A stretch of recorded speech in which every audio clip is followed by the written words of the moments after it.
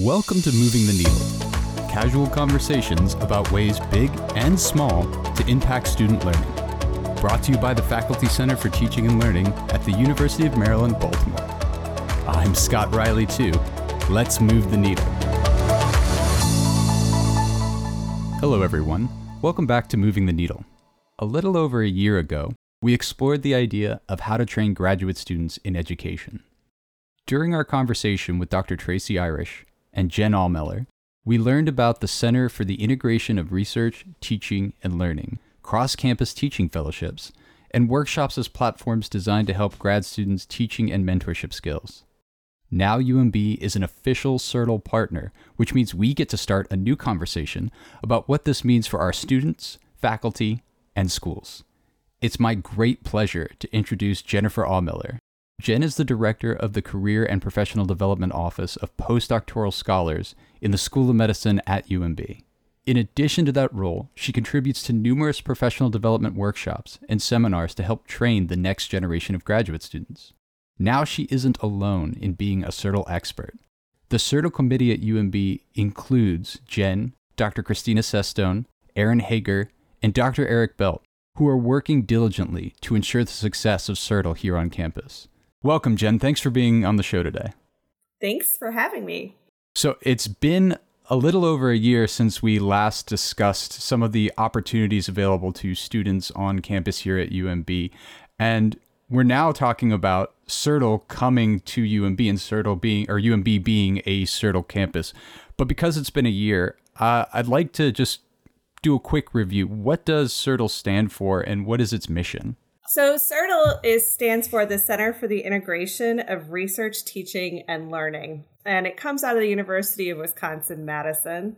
The mission for this program really sees undergraduate education as a strategic leverage point in preparing future STEM faculty and then advancing STEM undergraduate education in the U.S. and Canada. So it's a national and slightly international program and really seeks to prepare future STEM faculty who excel both as researchers in education and then also as teachers.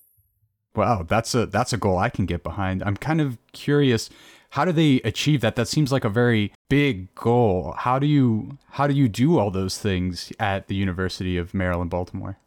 Well, what was really cool about joining this program is we got to be part of a national network. So we got to tap into all of the really wonderful resources that are offered nationally. And these are largely done in like workshops and trainings.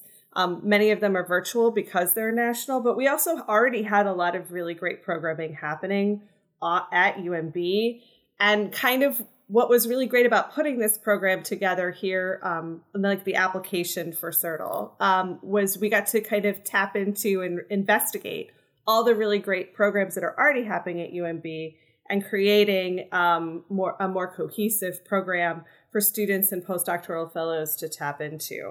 So they also offer a certificating program through CIRTL, so our students and postdocs will have access to that at 3 different levels. So that's really how this program is achieved.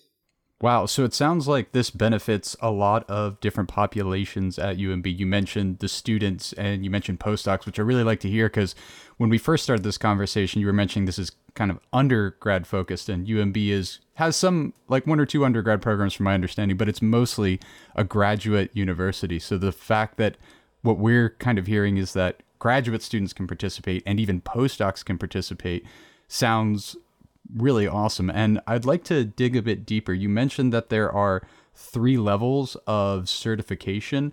Can you talk a little bit more about that? What's the difference if I receive a level 1 CIRTL certification versus a level 3?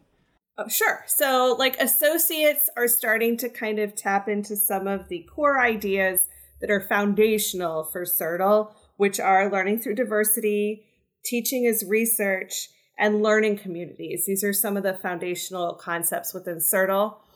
So they take some workshops, some courses, some trainings. And then we've also, the group of people that I'm working with, Aaron Hager and Dr. Eric Belt, we've created like a Blackboard site to track all of this. And then you also have to submit a written statement of what you've learned during that time period. When we move into the practitioner level, we start thinking more about that research component as part of it, and then also getting some teaching experience, which our students and postdocs have a lot of different opportunities to get those teaching experiences.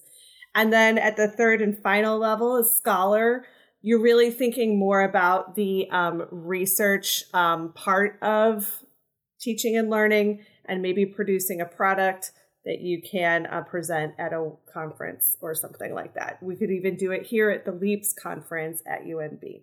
That sounds wonderful. And as a former student, I really like the idea that doing this provides me something tangible. You know, there are a lot of workshops that are available that are good for skill development and other things, but having that certification, that credential to move forward with in your career sounds like a really positive, a really powerful benefit for someone who's considering participating in CIRTL at the student level. So with that, I'd like to know, like, the benefits seem clear to me for the participants, but I'm curious, you know, what benefits do individual schools at the University of Baltimore get from this? What does the university get out of being a CIRTL partner?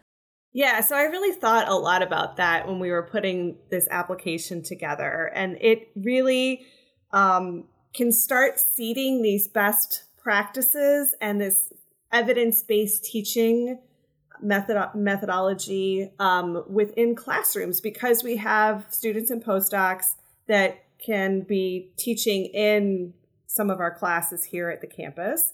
So kind of bringing these best practices into our classrooms, and creating a learning community where there's a lot happening on the faculty side.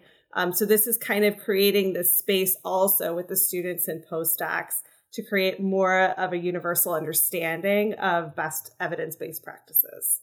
That sounds solid to me. I like the idea of bringing in whatever is considered the best practices for our school to continue to move forward in the education field.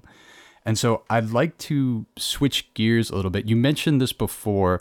I remember that when I interviewed you, that you actually have designed and led many in-house development programs, and you even utilized one of CIRTL's resources, the massively open online courses for your students. So you talked about some of the reasons why you chose to switch over to CIRTL, but I'm curious, were there other platforms like CIRTL to consider? And if so, why did you choose CIRTL as the platform? Yeah, so actually, Dr. Sestone was approached about applying for this platform and was aware that I had been doing some work in this area. So we actually put the application in together with Aaron Hager and Dr. Eric Belt. And I think what CIRTL is a nationally recognized program. And so by tapping into this program, and it's been around for a while, I think it really afforded our students and postdocs a nationally recognized credential. It's been really studied heavily. It's written into a lot of grants. So it really seemed like the right program for our students and postdocs to pursue. Yeah, that makes complete sense, right? You have this program that you mentioned is nationally recognized, and it's already been proven to work. There are multiple cohorts that have gone through CIRTL and have received real benefits from the program. And I was watching something on YouTube before our discussion. They actually do alumni interviews, panels, and some of the alumni, what they've been able to achieve in part because of what they went through with CIRTL is impressive. So it makes a lot of sense to bring CIRTL to UMB. I was kind of hoping that it was because of the interview a year ago that we had. You were like, oh, we got to get CIRTL in, but that's fine. No worries. No worries. It could have been. That's what I'll think. That's what I'll think from now on. So now I want to talk about CIRTL is here. We are going to have CIRTL at UMB. Can you tell me what the initial rollout is going to look like? What are we going to see in the first year of CIRTL being here? What should we be excited for? So it's already started, so that's really exciting. So our students and postdocs have already been able to tap into these national trainings and workshops on lots of different topics. So we're already starting with that. And we have the Blackboard site where students and postdocs can go in and let us know what they've completed. So people can already start moving towards receiving one of the certificates. Also, we're having a information session for anybody that's interested in learning more about this the next week. So that'll be October 9th, noon. And then also, we're just looking at what we can harness within our institution with the GTA program, the Graduate Teaching Assistant program that Aaron and Eric both run. They already had some really great pedagogical workshops that they were running for those fellows. And so now, because of CIRTL, our general students and postdocs throughout campus can go and attend those as well if they're interested. And those are also counted for credentialing. And in addition to some of the programs that I've been running, those also are counted for credentialing. So it's kind of creating a warehouse and a space for all of our students and postdocs to participate in both the national and then some of our programs that are already existing at UMB.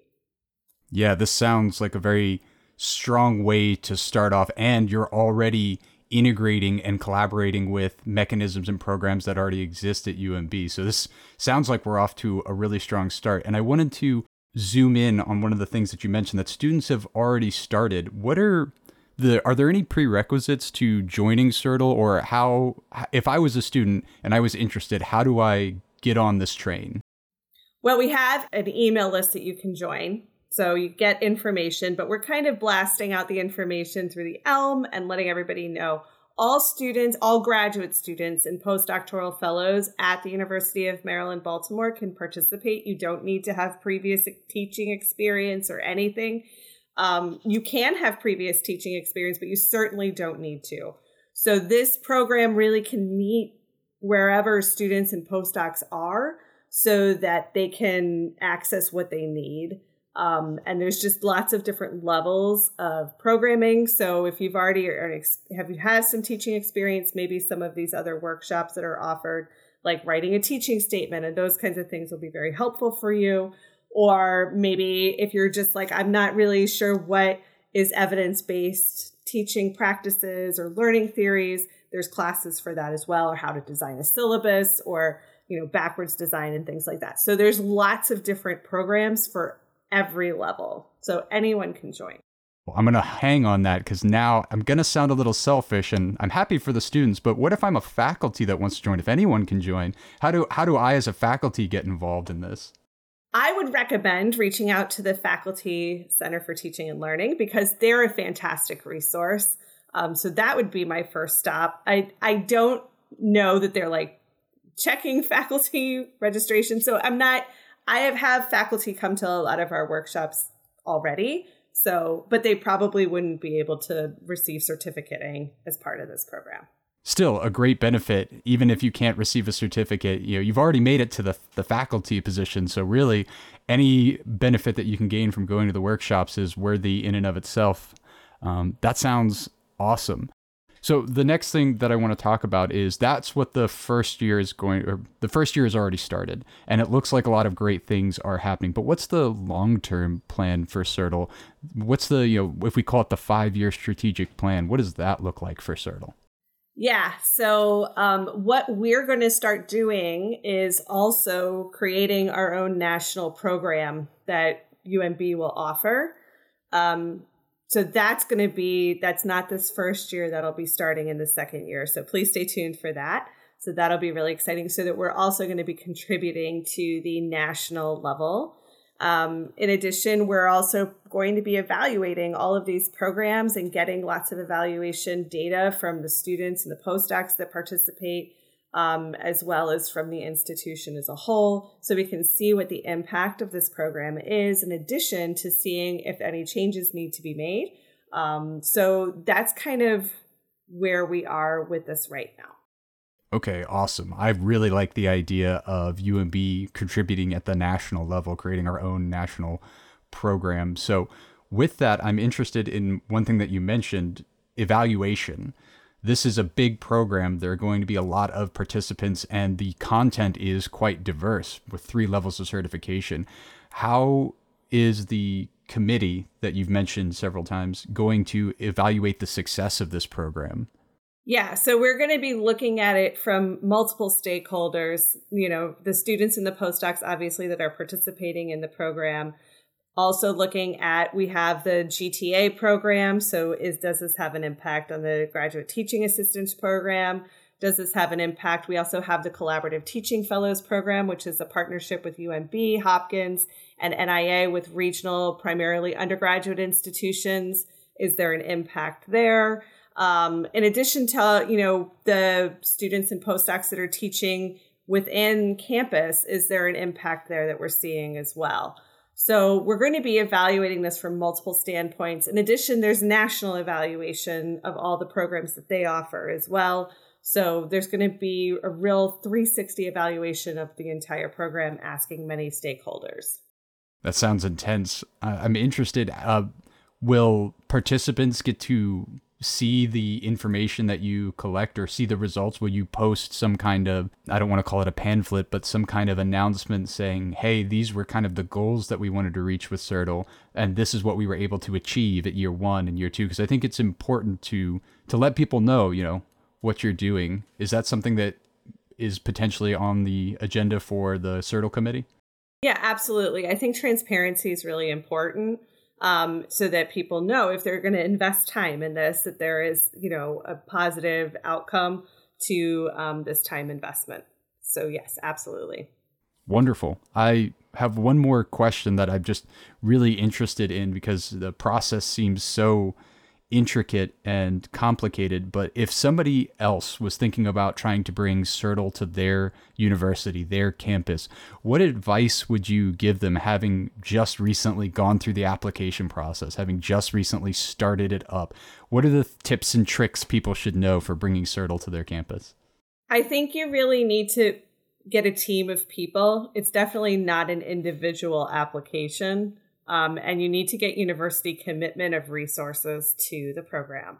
But I think it's a really wonderful opportunity to take a, bird's eye view and really start to collect all of the things that may be happening on your campus already in teaching, research, and learning, and creating a place where there's like kind of a one-stop shop for students and postdocs that are interested in accessing that curriculum. So I would definitely say to start early. And be thinking about, all the different, so you have the time to kind of align what you're already doing in programming, really looking at the CIRTL mission, seeing what you have and what is aligned and how your institution could benefit from this program. Wonderful. Thanks so much, Jenn. Really appreciate you taking the time to come speak with us about CIRTL being on UMB. Absolutely. Thanks so much. Thank you for joining us today on Moving the Needle. Visit us at umaryland.edu/FCTL to hear additional episodes, leave us feedback, or suggest future topics. We'd love to hear from you.